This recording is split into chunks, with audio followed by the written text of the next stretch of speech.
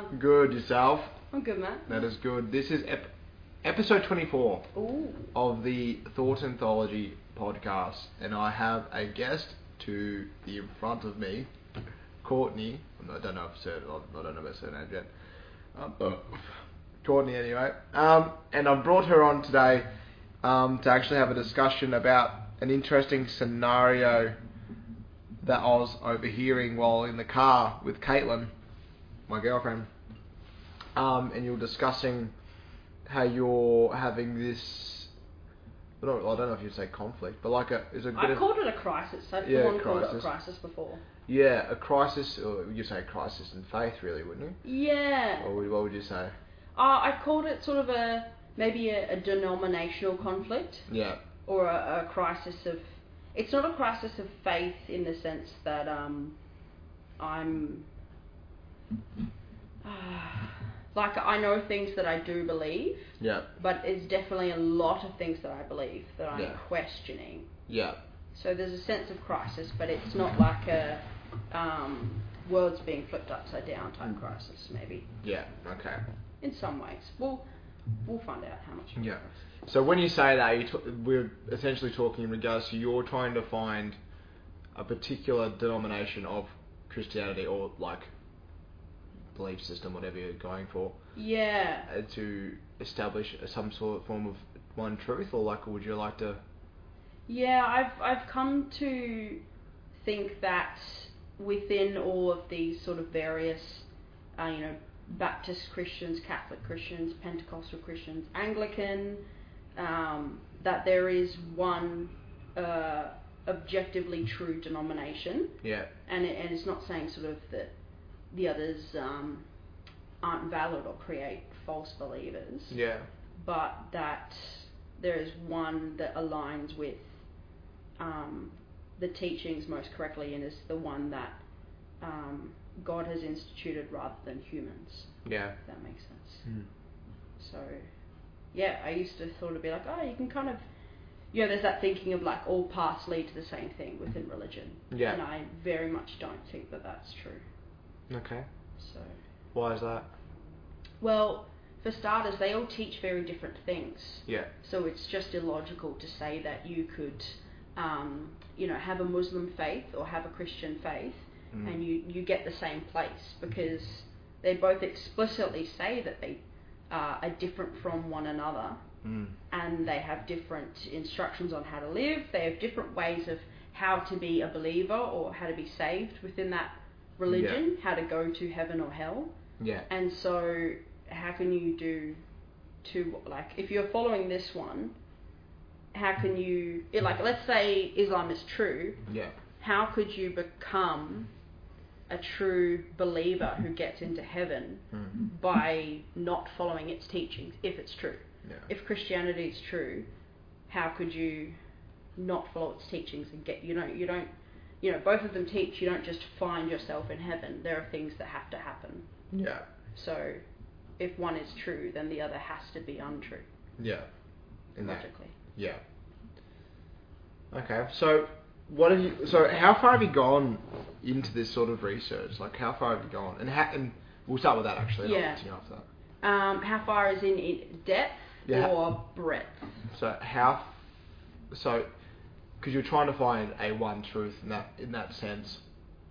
So how are you going? Well, one, how much depth are you going into it, and what methods are you using to find out what is the truth? Yeah, so I'm trying to go into as much depth as I can. Yeah. I really don't want to leave any stones unturned. Yeah. I don't want to sort of find something out and regret my decision. Yeah. Because I'll sort of be all in wherever I end up finding myself. And my method would be, sort of my background is in, I guess, history as a methodology. And so for me it's primary sources. So if I'm looking into Christianity, it would be the writings of his disciples, the earliest believers and how they interpreted what became the closed canon of Scripture and what they implemented from then. So, you could pick up the Bible and it's a bit cryptic to read, but because it was an oral tradition before it was ever written down, the people at the time knew exactly what the writings meant because they were there. Yeah, they were there. They had heard it talked about. They were talking about it, and then they decided to write it down. And so I'm looking into how that got passed down, and at what point someone might have come along and had a different interpretation. And so I would count that as not true, because they are rejecting the living memory. They're rejecting the primary source. So you'll have to really go pretty far back, and then you'll have to establish whether or not this is the original source. It's taken me a while. Yeah. Because we're essentially talking a few thousand years. Yeah. What? This is going to be a real side thing. Have you ever heard of the Dead Sea Scrolls? Yes. Yeah. So would you have to be looking into something like that? Unfortunately, I don't know Greek. Yeah. I did study a lot of translation. Yeah. Just sort of a lot of my subjects in linguistics at uni were on the principles of translation. Yeah. So, I won't be able to read them in their proper Greek. Yeah. But sort of, listening to Greek scholars talk about them. Yeah. I think I'm able to pull apart whether or not they are translating correctly by their method. Yeah. Sometimes you've got whole committee translating, sometimes it's just one person. Yeah. And you want that second, third opinion. You want a group of translators rather than one when reading something like the Dead Sea Scrolls. So that's why some Bible translations, it'll just be, John Smith's translation. Yeah. And that is held in a lot lower regard than, a committee of translators. Yeah. Well, first I probably should say what the Dead Sea Scrolls are. They're like one of the original texts, aren't they? Yes, they are the original Greek. No, not Greek. I think they're the ones in Hebrew. The Greek is the Septuagint, if I'm pronouncing that right. I have to do more research, to be honest. But, there's quite a few early writings because in Jewish tradition they sort of rewrote things a lot. So because you didn't, books aren't as they were today. Yeah. You read someone else's, and I might get your original manuscript next to mine and rewrite it out word for word. Yeah. So you have a lot of copies, but the Dead Sea Scrolls were I think they were the earliest Jewish, because the New Testament was written in Greek, but I think some Jews also wrote some. So Hebrew. That's what I'm looking for. And Yiddish or Hebrew? No, it would be Yiddish. No, none of it was Yiddish. Yeah. Would have been cool. I think it's a cool language. Yeah. I think it sounds cool. A lot of phlegm. Yeah. I just think it's great. So essentially you're going to have to. Well, how are you going about obtaining that sort of information? Because it is quite that's really you need to spend money and travel sort of thing. Yeah. Well. Would you not, or? No travelling necessary, because I don't really need to look at the originals in person. Yeah. But I, as sort of a recent alumnus of uni, I still have access to the online library resources. Yeah. Do this, kids at home. Whenever you're at uni, take advantage of things so on the library search website, there's still all of the resources that anyone doing a bachelor or master's or PhD in theology has access to. Yeah. You still have access to. Okay. So finding things that way, which is great. But also just trying to read whatever I can get my hands on. I've downloaded a lot of books on Kindle. By sort of scholars on, let's say, either side of an argument, and I've just read both arguments. Yeah. And just seeing which one is the most convincing, logical, rational, supported, peer-reviewed. Okay. All that jazz. Okay. That'd be quite an interesting endeavour, I think. Yeah. Time-consuming, but very important for me, I think. Yeah. Oh, fuck, I had a thought and it just left me. It just, it was actually in regards to what you were just saying. With how I find things. Yeah. Yeah, that really did leave me. It's definitely night shift brain. Night shift brain. Night shift brain, no. So maybe we should just, what is your probably should establish what was your original upbringing in regards to your faith and stuff like that. What was the original? Yeah, so I grew up going to church with parents who, my mum and dad pastored a church that was Pentecostal. Yeah. So I think that falls under sort of Christian evangelicalism. Yeah. It's a very recent denomination. It's just over 100 years old. Yeah. And I had a really good experience there. I know people can have all kinds of experiences in any church denomination. But I remember growing up with a lot of friends and family and support around us and feeling very safe, very free to express myself. Yeah. And not very restricted, sort of in a, well, I guess we use the word a lot in religious circles, like it wasn't a legalistic type thing. So I was never dragged to church. I was never forced to go. Yeah. And I grew up with it as normal because I was going since my fetus days. So yeah. I really, was part of that. Okay, that's interesting. So let's go down a bit of the line of Courtney's life. So from there, you've got that as your foundations of a belief system for yourself. Mm-hmm. You have studied history. Yeah. And linguistics. Yeah. Italian. Yeah. So you've got the tools. You've got the basing. So like most of my queries in regards to these things are more of like, when you're arguing in regards to what is the most logical, you would also have to determine, even if it's logical, is it actually true? Because like a lot of logic can be non-factual, because you can speak in logical terms, but it's not necessarily a factual thing.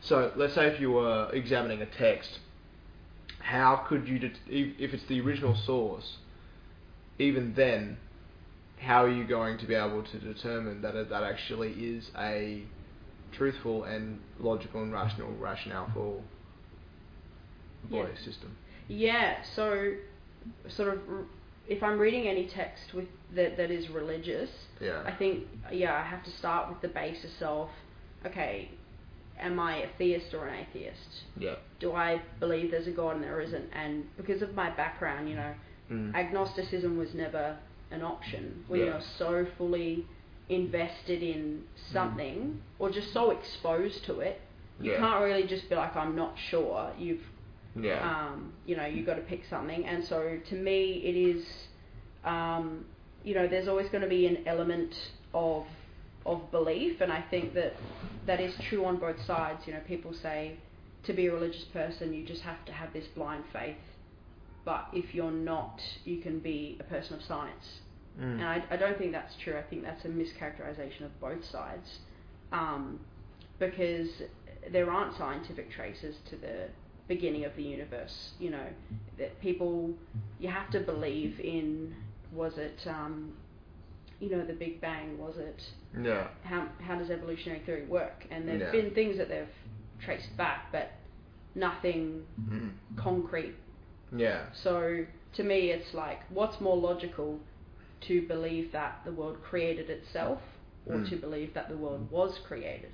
Yeah. And the way that our world functions, it's out of line with the laws of physics for our world to create itself.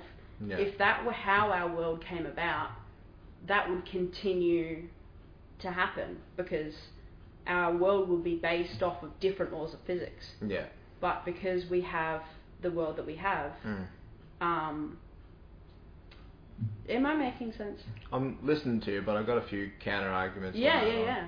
From the standpoint of science, like, even though like they can't really, within regards to like theories like the Big Bang Theory and evolutionary theory, in regards to collecting evidence to be able to actually somewhat try to prove this is the thing, the scientific method is okay with being disproved, because the point of the scientific method is to find some sort of objective truth. So like, if that could be potentially wrong, and that could also lead to the potential answer of a creator, depending upon your methods. I was very open-minded. I haven't really spoken to anyone who is so willing to rectify science and religion. I think Yeah. people polarize them far too much. Yeah, because I think there's a misunderstanding of why science came about. Because science came back from the Christians to prove God existed. So it has that step of logic in order to prove something is objectively factual, and define what the truth is objectively. But the issue with that is maybe the existence of a creator is actually outside of our objective reality. And then that's when it becomes I think would the term be metaphysical, and it's more of a logical step of assertions afterwards. Does that make sense? I don't know if that makes sense. I am confused. I think God is metaphysical, but what do you mean by outside of objective reality? Do you mean just false? No, as in maybe God isn't this is also not another hypothesis. Maybe God is outside of the observable universe.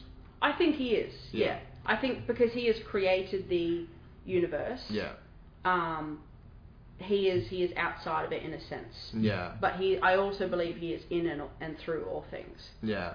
So. I should start with my I'm agnostic. Yeah. So I think it's illogically consistent to say there is, but saying there definitely is, as much as saying there definitely isn't. We've had this conversation when we were in Bright, because it's a bit you can go through those steps of logic, like you were saying, that the universe just creating itself or something creating it.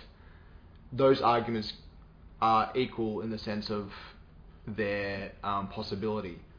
So saying one is for or one is the other is inconsistent to logic. So all I can do is fence it based upon that rationale, if that makes sense. It does. I hear you. I think that's very fair, because people are so on one side or the other. God absolutely exists, and I know it for sure. Yeah. Or people are, God cannot exist, and I know it for sure. Yeah. I think, in a certain sense, the most rational thing to be is possibly agnostic, because you're saying, well, without conclusive evidence. Yeah. I would submit there isn't conclusive evidence on either side. Yeah. It makes most sense to be agnostic. I think what pushes people either one would be personal experience. Yeah. So in my experience, anyone I've known who is strongly opposed to there being a God is because of extreme suffering or trauma, those things that make you question, how can people teach that there's a good God with all this evil in the world? Yeah. That kind of stuff makes you hurt and bitter, understandably. And people like myself who go extreme the other way and feel convinced that there is a God is from personal experience, but it's experiencing him himself. Yeah. And I know, this, I don't really care how this sounds, even though it can sound nutty. It's that sort of personal intimacy you get during prayer or during times of sort of worship or any kind of ritual daily living. I feel his presence in and around me often. Yeah. And I don't believe that I'm imagining it. I feel that I know him personally. So that's sort of what pushes me from this either way to, yes, I believe in him, because I've seen miracles. I've experienced his goodness, answers to prayers. Yeah. Yeah. I'll keep a question for later, because that'll be something to bring up afterwards. Yeah. Because I'm just trying to form how I'm going to ask the question, because that's an interesting one. Also, with religion, some people need that because it answers a question. Yeah. It's quite scary. Yeah, absolutely. That existential dread. Yeah, because it's quite weird being alive.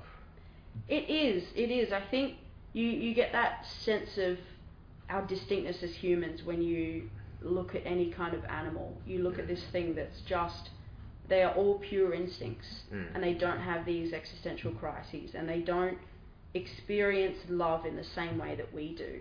For them, it's purely rational. It's purely for mating. You put any two animals together, and you can make them mate, and there's not that same sense of that sort of illogical way about humans where we love people that it doesn't make sense to love. We love people who don't love us back. The way we experience the world isn't instinctual. We all have different personalities and thoughts.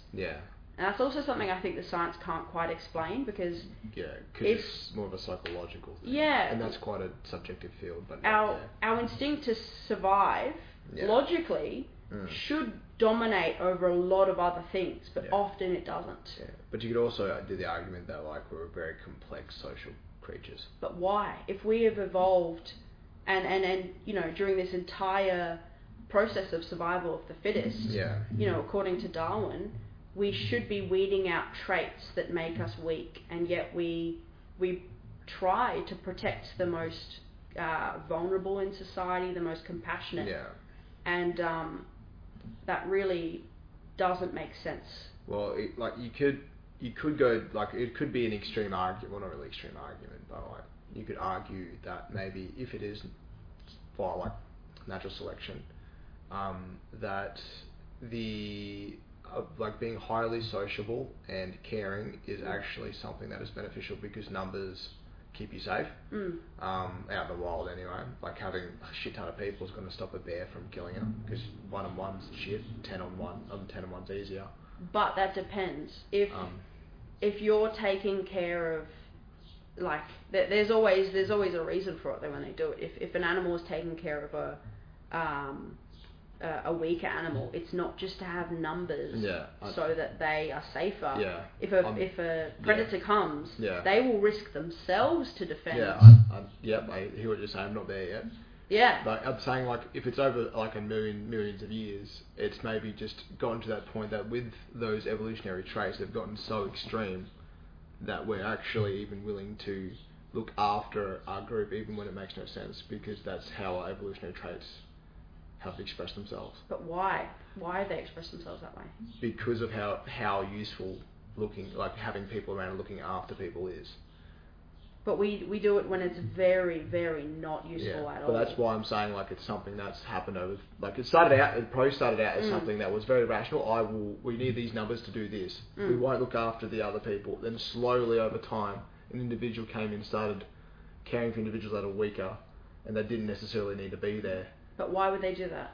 Because of like an over-exaggeration of the expression of sociability over time, like not like over millions of years. As in like let's say for example, like there's certain evolutionary abnormalities that make no sense because they're not actually logically perfect. Like in some creatures, I can't give an example at the moment, but there are creatures like that. Yeah, it'd be something like that. It'd be like not a defect, but like an over-expression of something that's not necessarily rational. Same with like a body part or a pie, like a blood vessel being. It might not be rational, but is it so unhelpful as this trait is that we're talking about, where we care for the weak? I see what you're saying, that it's an over-exaggeration. Yeah. But if we are creatures that have evolved and all there is the physical matter and there's no supernatural sense, then well, that doesn't leave out, like, I don't think natural selection leaves out a supernatural aspect.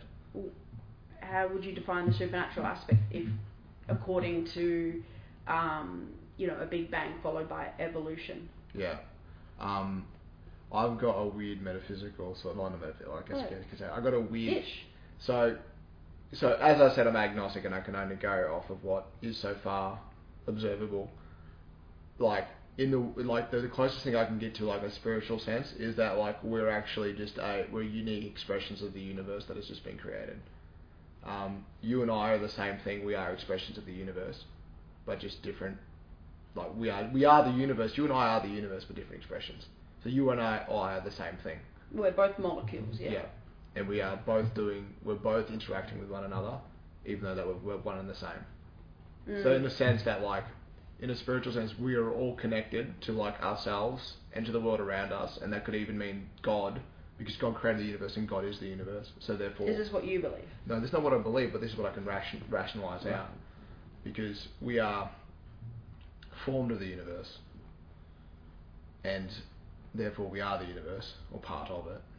We only segregate ourselves probably for some other reason, but we probably, if you rationally think about it, we are no different from it. We're just a different expression within it. And you and I are the same thing.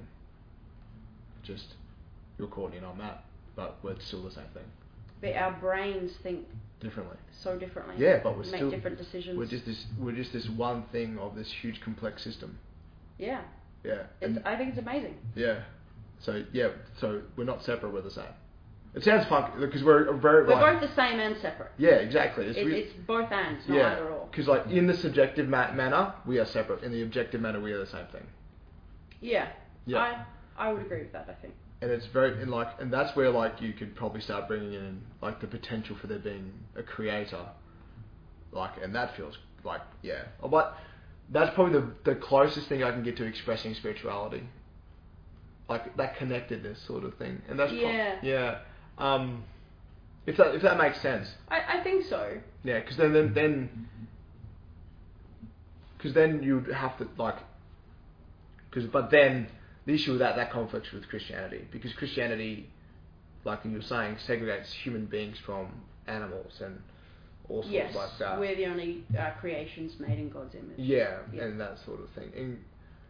And whereas with that sort of that sort of story is saying that we're the same we're one and the same but different. So I am still Matt, the subjective person who decided to identify as Matt, but I am the universe that is just moving through time. There aren't any, I think, strong contradictions, because it is a little vague. If you start asserting more specific things, there'd probably be points where I'm saying, okay, this conflicts with Christianity. Yeah. But there's definitely a sense in which we are all created matter, we are all mankind, we all came from Adam and Eve. There's definitely that sameness. And then I would just say the uniqueness is that God designed each and every one of us to be our own person. Yeah. So whether that uniqueness is too different from how you picture the subjective differences between us is pretty nuanced, I guess. Yeah. But it's a very weird thing. I'll continue that afterwards. But do you see where I'm coming from though? Yeah, absolutely. Because then, therefore, if that is the case, therefore you and I are part of God. If God is the creator, because if we're in God's image, and with that whole line, we are a part of God and God is part of us. We are all just that one thing. We are an expression of this. Yeah, that's probably where it might start to differ. Yeah. Because we don't, even though God has made us, He hasn't. Yeah. He's given us sort of His divine image in the sense that there is beauty in humankind objectively. Yeah. And we are made as good creatures, but He hasn't given us all of His divine attributes. We are not omnipotent, we are not all-knowing. Yeah. So in that sense, we are not part of Him in a sort of physical sense. Yeah.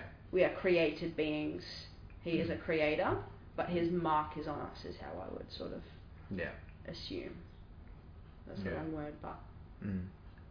Because if we're part of God, shouldn't we have some of His characteristics? Not necessarily.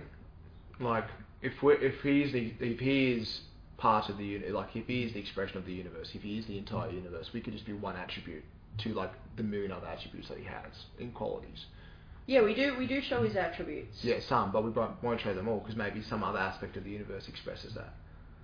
Yeah, I think we'd agree on that point. Yeah. So there's a lot of motifs within, I think, most monotheistic religions of, we can see an attribute of God in ourselves or in nature. So a common one is we can see His consistency in the sun rises and sets every day. Yeah. God is consistent like that. We can see His might in the mountains and the waves. That's a strong motif. Yeah. We can see His gentleness in God, designed and created little kittens and bunnies. Yeah. But we can also see His power in He created, lions and whales. Yeah. So there's sort of bits of Him we can see in everything. Yeah. But not every little thing holds all those attributes. Yeah, He's the only one who is all-knowing, all good, completely pure and loving, whereas we have sinned and are now tainted by, all of creation is tainted by evil. Yeah. Would be a core Christian belief. Yeah.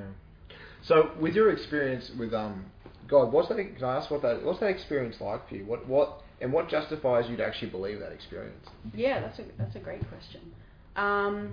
So, for my sort of first 12 years of my life, I didn't have any, I would say, personal experience of God. It's sort of, I was a young child and sort of believed what I was told. And then my first personal experience was when I was 12, about to be 13.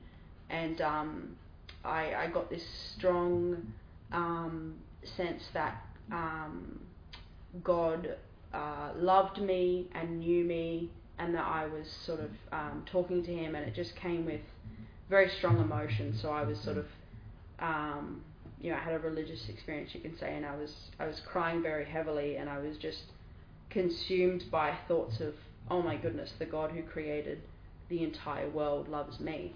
Yeah. It's that sort of mixture of the divine and lofty with the intimate and personal that just overwhelmed me. And since then, I guess in the following 13 years, giving away my age, that has been continued, and there's definitely seasons in times in life where things are a lot harder. I think like a lot of people can get that sense of like, God, where are you? I don't feel you anymore. I don't get those nice mushy feelings. Yeah. And it's times like that when I have to know that I can't rely on feelings, even though they're valid and there's some truth. They're not always true. It's hard. Like truth might not be a good word to use with feelings because they are very subjective. Yeah. So I guess it's times like that when I remember my feelings are subjective, and that I might not feel happy and cozy right now, but that doesn't mean God isn't protecting me and providing for me. But yeah, most commonly it's a sense of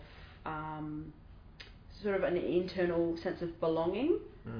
Sometimes it can be a sense that there's sort of more and there's a bigger picture, and I just think and feel that there is another entire life to come, and that everything that I worry about and all of the injustice and all of the evil will be dealt with, and that we were created to have an experience of life that is not tainted by evil or sin.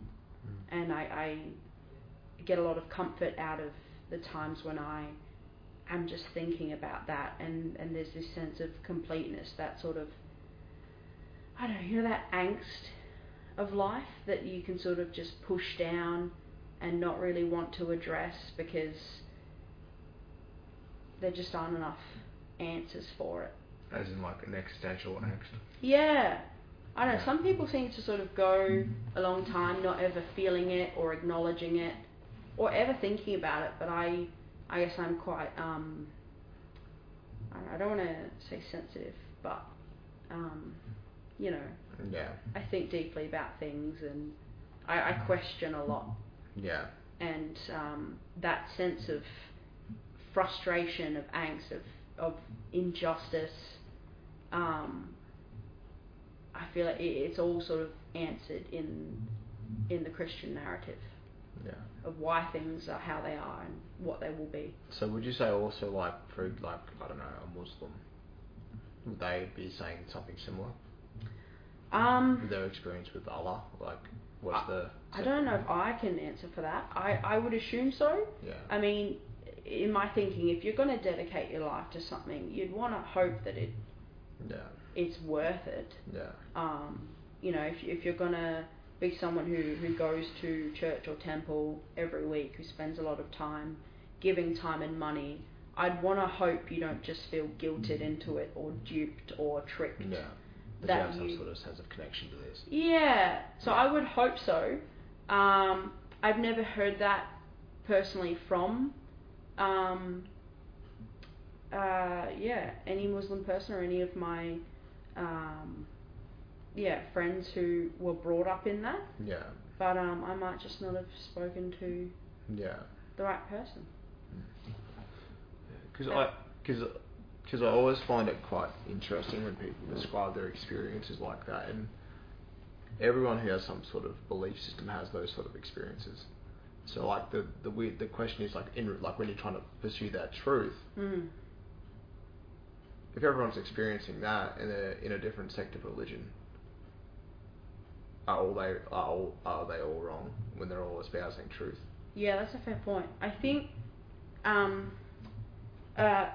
belief, and this is probably this would be widely accepted in Christianity, is that even if you get some doctrinal aspects wrong, God is not sort of limited by that.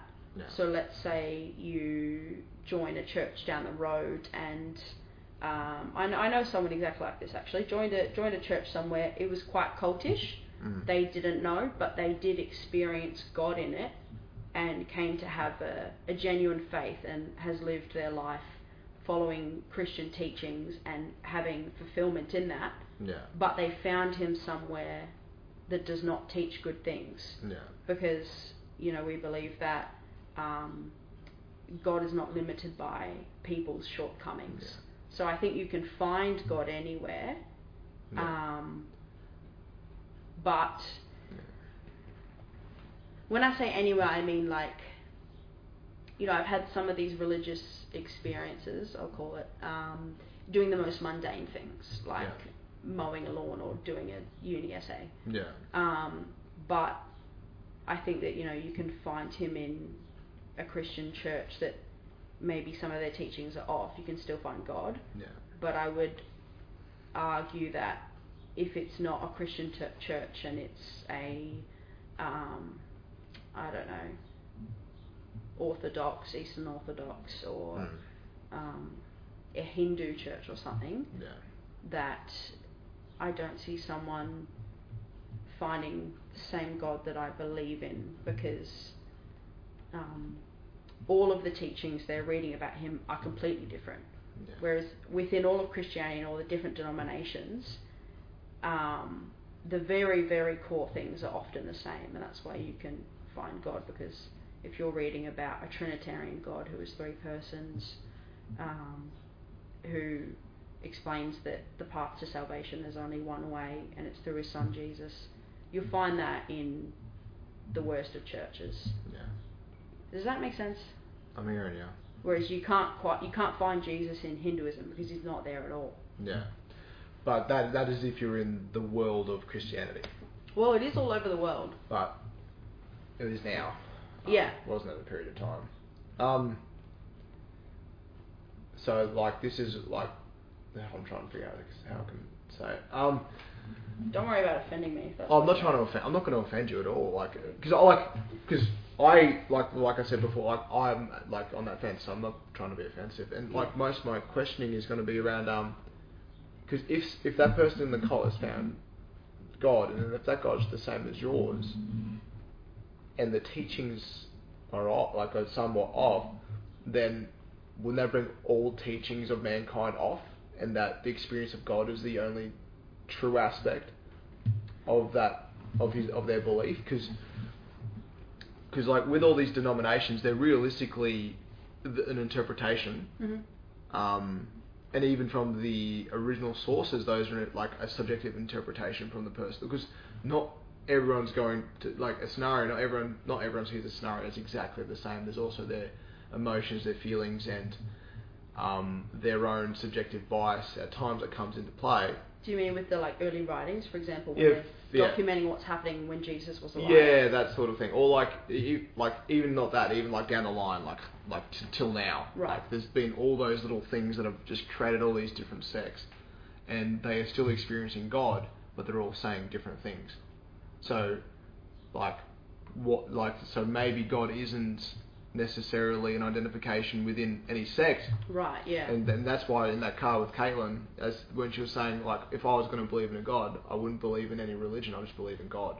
Because God would be God, and that's it. I can't argue against that, because God is God. Yeah. And I'm not going to say I'm Christian, I'm not going to say I'm Muslim, I'm not going to say I'm anything, I'm just going to say there is God. And I'm just going to keep living my life the way I am, because that's as far as I'm aware that there is just God.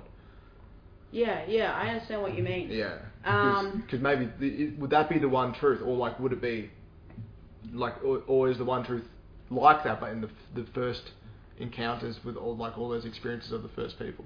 Well, I think that's what I'm leaning towards. Yeah.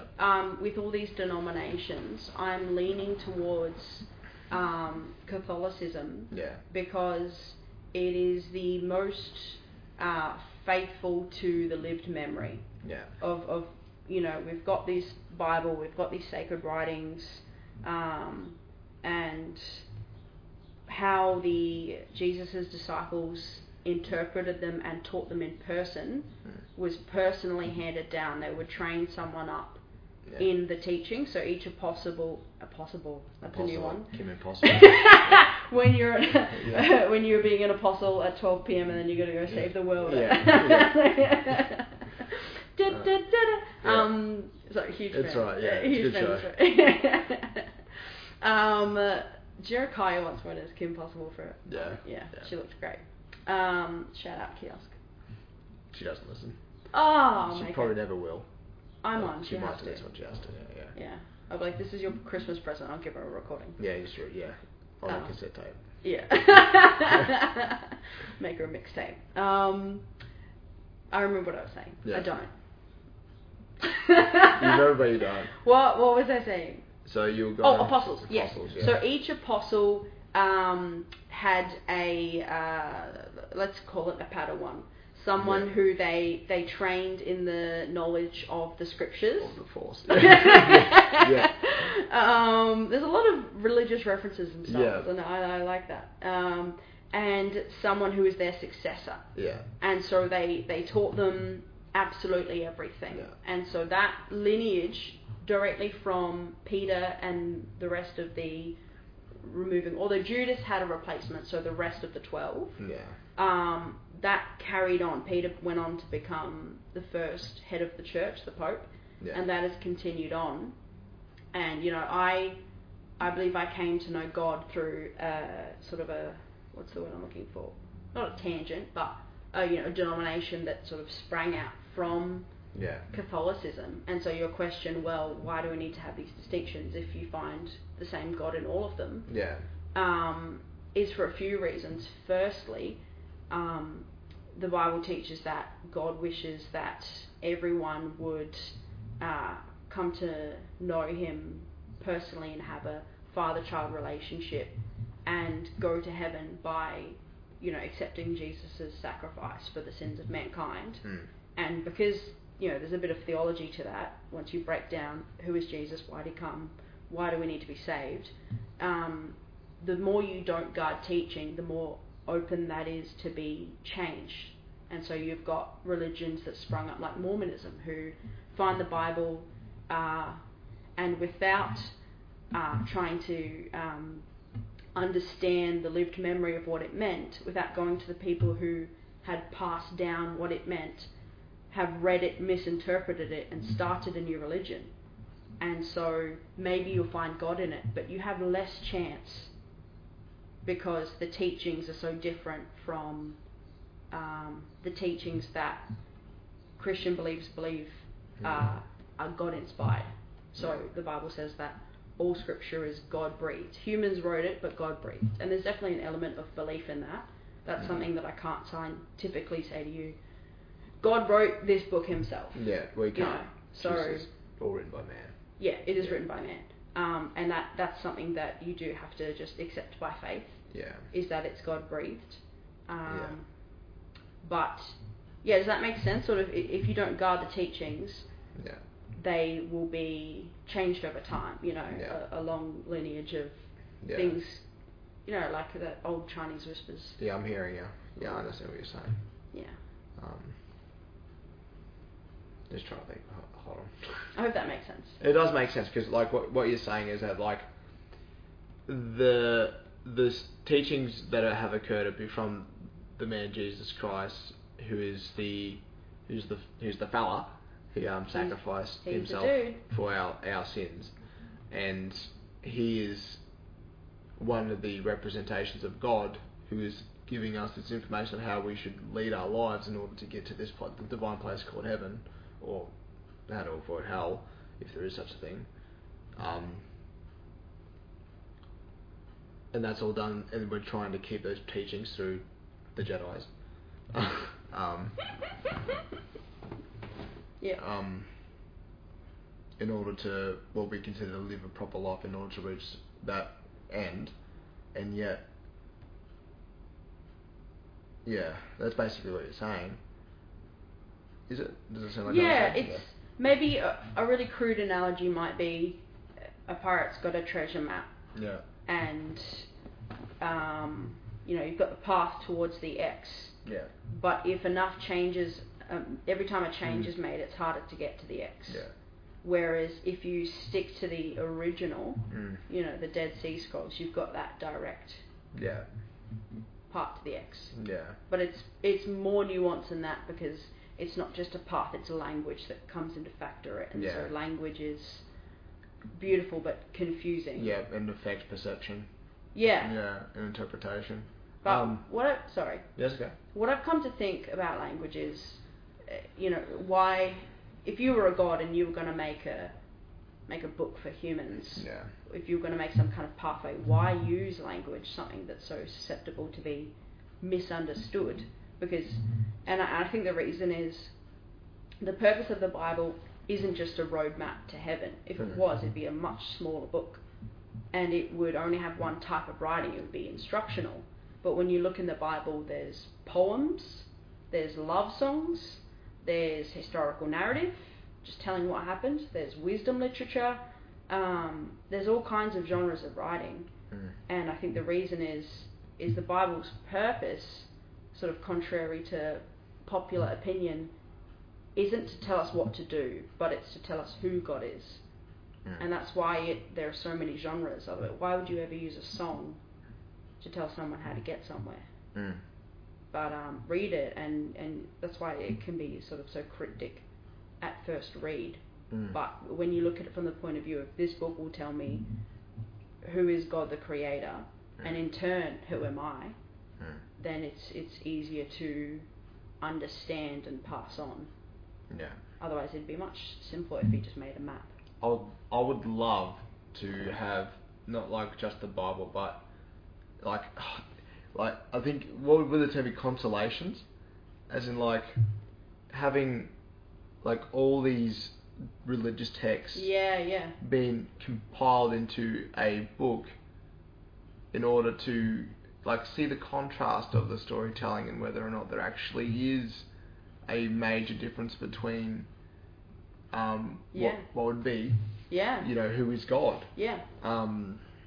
No, just buy them all. Buy a Quran, buy a Bible, buy a Torah. It'd be great if it was a summary, but it won't be. No. But yeah, like being able to, like, because then, like, this is where it gets really hard, because, like, and that's where, if you're a skeptic, I don't trust people and I don't trust writing. This is from, like, my own perspective. Like, even if the book, like the Bible, is what God is, I'm still not going to fully trust it. Simply on the fact that I know a man has, or like a person has written it, and I know that people are faulty. So all I can trust is that maybe one day I'll have an experience of God, and God can guide me to whatever path they want. Or maybe God is already doing that through me today, through all the actions I take. And it's maybe more of a subconscious thing than an actual written God, like a written expression of God. But yeah, fine. That's a lot of work. That's a lot of work. Like, and for you to be able to then, just like trying to find what is close to the original source, and then saying, yep, that is definitely the case, that'd be very difficult. That's a very long road, wouldn't you think? Or the main problem is there's just so much to look through. I could really waste my time in loopholes. So I tried to categorize it into the biggest differences between religions or denominations. And start with that rather than tiny things I could nitpick. Yeah. So I've had to organise it and I guess approach it like a project I might have done at uni. Yeah. But what I found is really helpful is to just I'll listen to a debate, two people on either side, and just see who's the most convincing. Yeah. And that's gone quite well so far. Yeah. You know, I don't always have to do my homework when other people have done it so well. Yeah. So True. yeah, I think it can be overwhelming. I'm hearing what you're saying about that. There's that human element. Yeah. But I think and this is not to say like what I'm saying is true either. Yeah, yeah. So like, yeah. It's all up in the air. It's all just an idea in my head. Yeah. Anything is possible and anything can happen. Yeah. But I think, you know, if you were to look into it and look into all these texts, I think the more you look into how those cultures handed on teachings, how translation worked, it does go from being something that is like, oh, I'm scared to approach this and put any trust in it because it's so open, to it's something that you can definitely see enough reasonable evidence either for or against. Yeah. So, does that make sense? It's not something that worries me as much anymore, the human element, because, you know, things were, so like, for example, with the disciples, and they're all writing down what happened, but you're like, they've got their bias, they've got their, how do we know it's accurate, is because it was all compared. So the four Gospels weren't, you know, Matthew, Mark, Luke, John, they weren't all written separately and never compared. There were, I can't remember which one was written first actually, but one was written first and sort of copied. Someone else wrote theirs, and then the fourth one was written. There's a poor way of explaining it, but I can't believe I'm forgetting. Okay. There's a name for the doctrine of. I'm sort of throwing around religious terms, so just let me know if I should just clarify or define one for anyone listening. It's okay. Because I forget what words are used exclusively in the religious community, and someone else might be like, what the heck do you mean when you just throw around doctrine? It just means teachings, a group of teachings. Yeah. You know, it could be like a secular term might be ideology or something. Yeah. Although they're not perfectly synonymous. But what was I saying? Yeah, so they're compared. It's not just someone wrote this and someone else had to read and go, oh, that's what Jesus did that day. Okay, I guess we'll publish this. Like, all of the eyewitness accounts compared their writings. And, I witnessed this, I witnessed that. And so if you read all four of the Gospels, you've got identical overlap with retellings of the same event. It might be from a different perspective, but none of the facts are different. So, they are all from different perspectives, but they don't say largely different things. One guy might have included a story, another guy didn't witness, but most of them, they have them in common. Okay. I hope that made sense.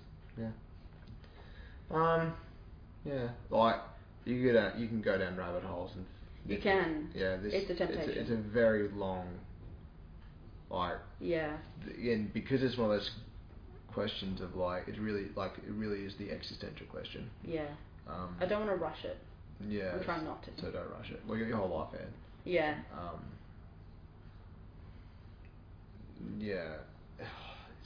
It's so funky. I'm trying not to be influenced by sort of opinions of people around me that are just based on personal preferences. So, you know, because there's so much difference between Protestants and Catholics.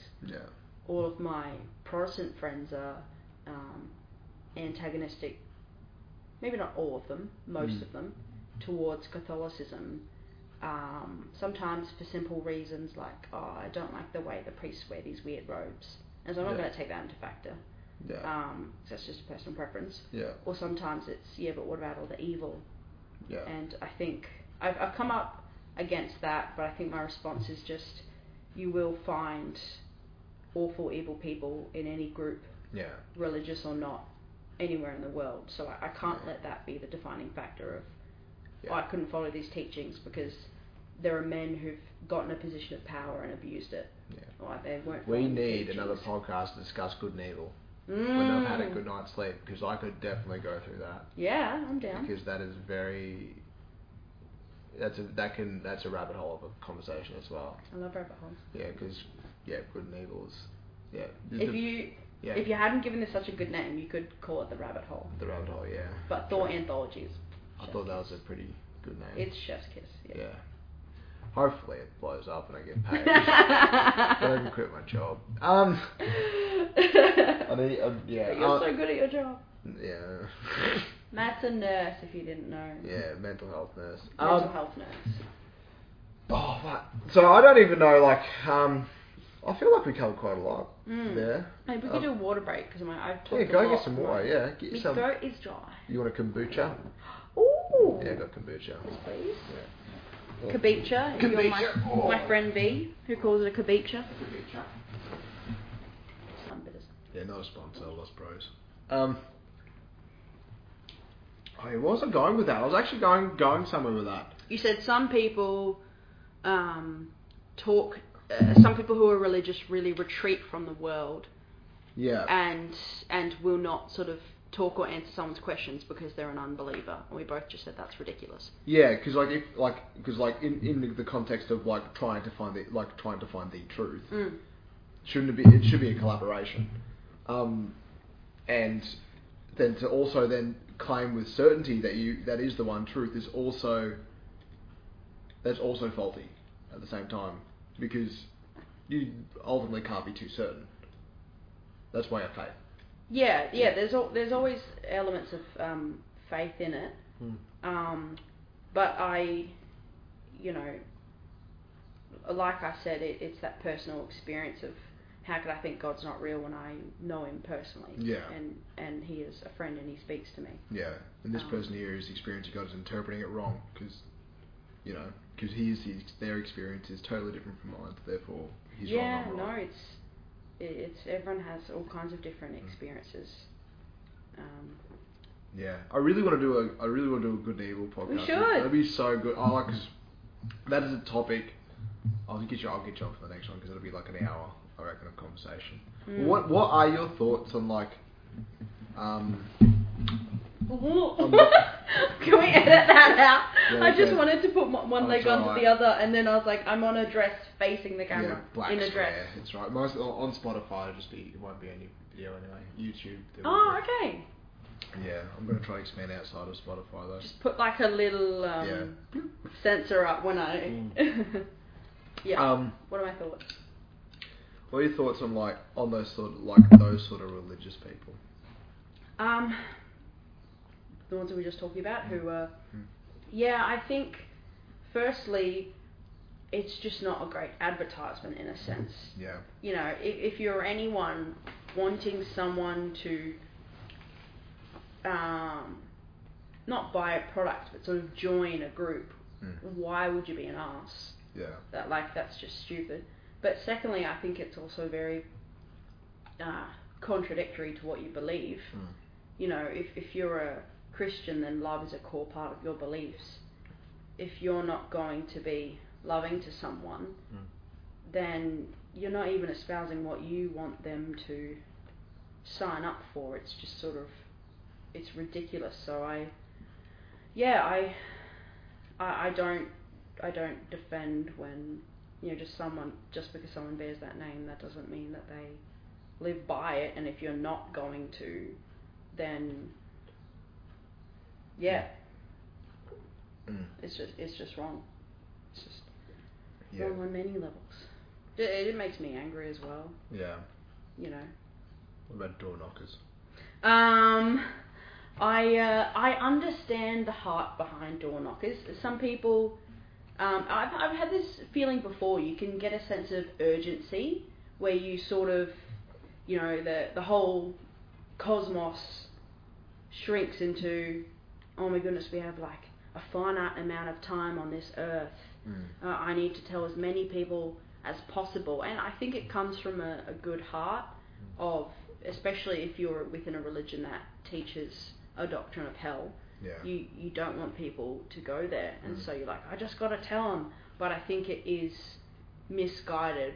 Firstly, because it has a very low conversion rate. You know, let the evidence speak for itself. Yeah. Secondly, you know, no one wants to be part of a religion that they don't feel cared for in. Yeah. And you don't feel cared for if someone's only trying to convert you because your house was the next house on the list. You know, you sort of feel like you're being tricked into it or manipulated. Yeah. And so it's not going to work. The person's going to be frustrated, and it's also just not really socially acceptable. You know, the method of people trying to spread the gospel has changed. This is just within Christianity. Yeah. You know, it's you've got the Crusades, which ended up becoming very violent. You've got the street preachers. You've got the television evangelizers. You've got the door knockers. And in my experience, sort of one-on-one meaningful chats like this are the best way for people to understand things, because there's no hidden agenda here. You know, I'm not here because I knocked on your door. If I did, we wouldn't be sitting here. I invited you in because you're a vampire. So. Oh, I'm so pale. It's believable. I was just watching a show last night. Actually, a friend introduced me to the Shadow Hunters. Oh yeah. That's that used to be a book. Yes, the Mortal Instruments. Yeah. Yeah. My brother's read all that. Yeah. I haven't read it, but she showed me the show, and I like it. Yeah, looks alright. Yeah. Pretty cool. Yeah. They need to bring out more quality shows like that, like Supernatural. Have you seen that? No, I haven't actually seen Supernatural. That is I think that's probably the best way to put out like religious like themes in like a modern show. Yeah. Like the way they did that was just like awesome. I'm waiting for a new season of Shadow and Bone. Yeah. Who's that? So it reminds me of Shadow Hunters. Yeah. Basically, like Shadow Hunters, you're either normal or you've got a power, but if you've got a power, you're called a Grisha. Okay. And there's a prophecy about a certain Grisha who's the Sun Summoner, which is the most powerful power you can have, and this young girl basically finds out she is the Sun Summoner. And it's the classic story, if you've got the good and evil, people want to use powers for good and bad, but I just think it's there's only been one season put out on Netflix. I think it was books, but I haven't read the books. I just got into it because it was starring Ben Barnes. Yeah. And he's been my celeb crush since Prince Caspian. Okay. So, just confess that. If I ever meet him. But yeah, I think the world they've created and the characters they've created is very well done. Yeah. You know, you can easily do something that's just another show. But I really was invested very early on, and I think that's harder to do these days when there's so much content. But fucking oath. Really, but there's good. Watch Shadow and Bone. I think it was like season 1 was like 8 or 10 episodes. It's not many at all. Well, I think we've tackled the topic pretty well now. Yeah. Sure. So now, do you have any conspiracies that you believe in? Is this how you end every? I'm thinking I probably should start doing that. Yeah, that's how you should end it. That's what I've been doing with the past 3. Anything because if it's a conspiracy, you wouldn't really know that it's a conspiracy because you'd be in the conspiracy. But is there anything that seems like a conspiracy that you believe in? There is one. Yeah. I'm not like 100% in on this. I would go around arguing it. Yeah. But I think it is likely that JFK was assassinated by the mafia, and that was the other guy was just a fall man. Why? It seems to make sense to me that he did have a lot of ties. Yeah. And the sort of that this guy just happened to shoot him. Yeah. Just all of it. I'm like, doesn't make sense. It doesn't make sense. Yeah. Yeah. I was actually talking with a conspiracy theorist the other day. Yeah. And we were debating about the Holocaust. And they believe that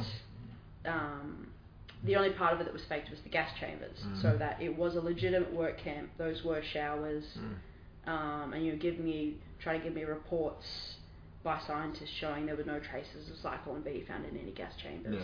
Yeah. And so that was just the other day. Really interesting. The Holocaust wasn't real. Yeah, that they weren't, that they were never gassed, and that's sort of kind of sort of Western anti-propaganda that Okay. Against. What did they do in the chambers then? Showers, legitimately, and so my response was, okay, so World War II, scarcity of resources, prisoners they said that the amount of deaths had just come about by, the typhus that was everywhere, starvation and exposure. And so I'm saying, okay, people are dying of exposure and starvation, and the Germans bothered to shower them? Yeah. It just doesn't make sense to me.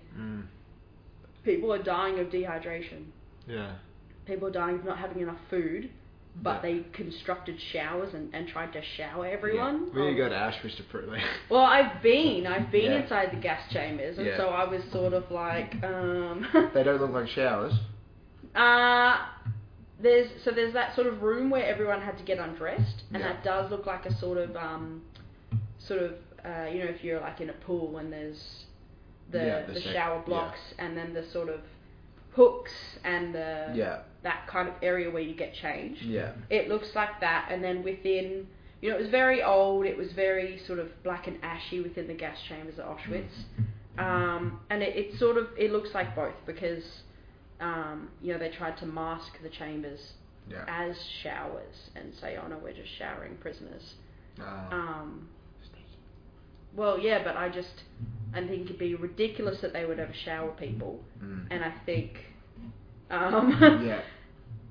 people are dying of disease, and it just is nonsensical to me. Yeah. But yeah, no, it's awful in there. You can see the bit at the top where they would have dropped Zyklon B in, but the sort of argument from this person was, well, there are no photos of anything. I'm like, why would you take photos of something that's going to incriminate you? Yeah. They documented deaths and such, but not that we gassed this person on this day. Yeah, nothing like that. Yeah, no photos. Also, they didn't just have cameras; it was a big deal to. Yeah. So what you're saying is JFK was murdered and the Jews were gassed. No, they were gassed. I don't believe that. I was arguing. Yeah. That they were, and this person was arguing that they were given showers. Yeah. Okay. And 6 million of them. Yeah. No, they don't even believe 6 million of them died. Yeah. And in my time doing history, I kept picking subjects to do with World War II, actually, because I find that so interesting. Yeah. One of my subjects was on Nazi Germany and the origins. Another was just called the Holocaust, where we read a lot of primary sources. Yeah. There was no way this person's convincing me, but they keep trying. Yeah, I love that. So shout out to my friend. I've got a random. What's yours? What do you... This is not something I necessarily believe. It's absolutely random. I actually kind of couldn't believe it.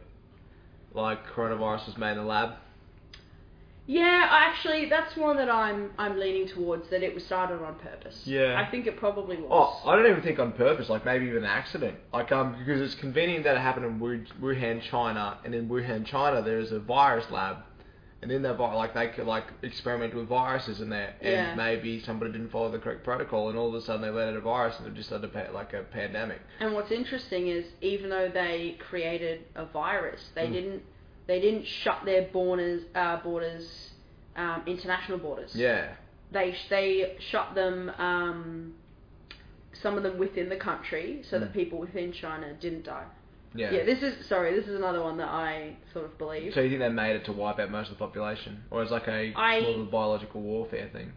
I think that they made it to wipe out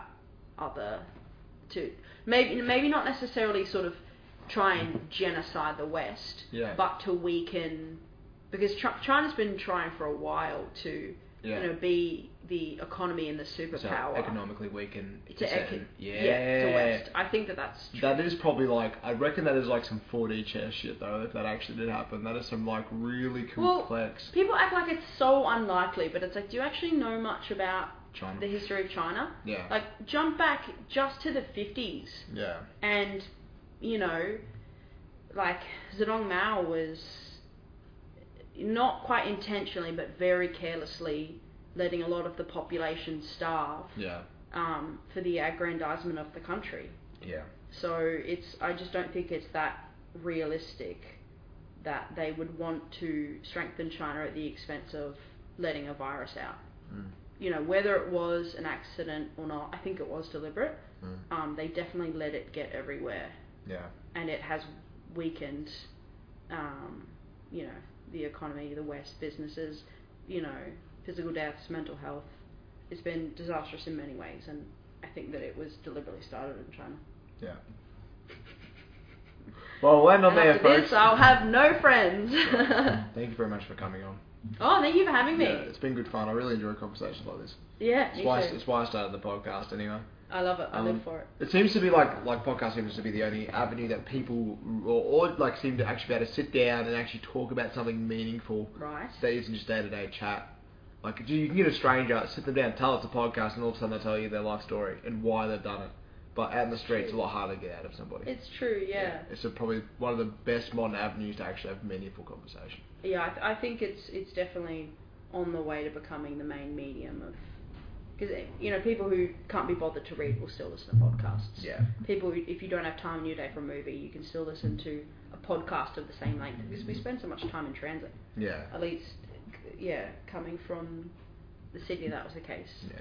But I still drive a lot. I spent 4 hours on the road yesterday. 5 hours on the road yesterday. New medium of communication. Gets a lot of podcasts. Alrighty. We'll end it here. Mm. Bye. See you next time for Good and Evil.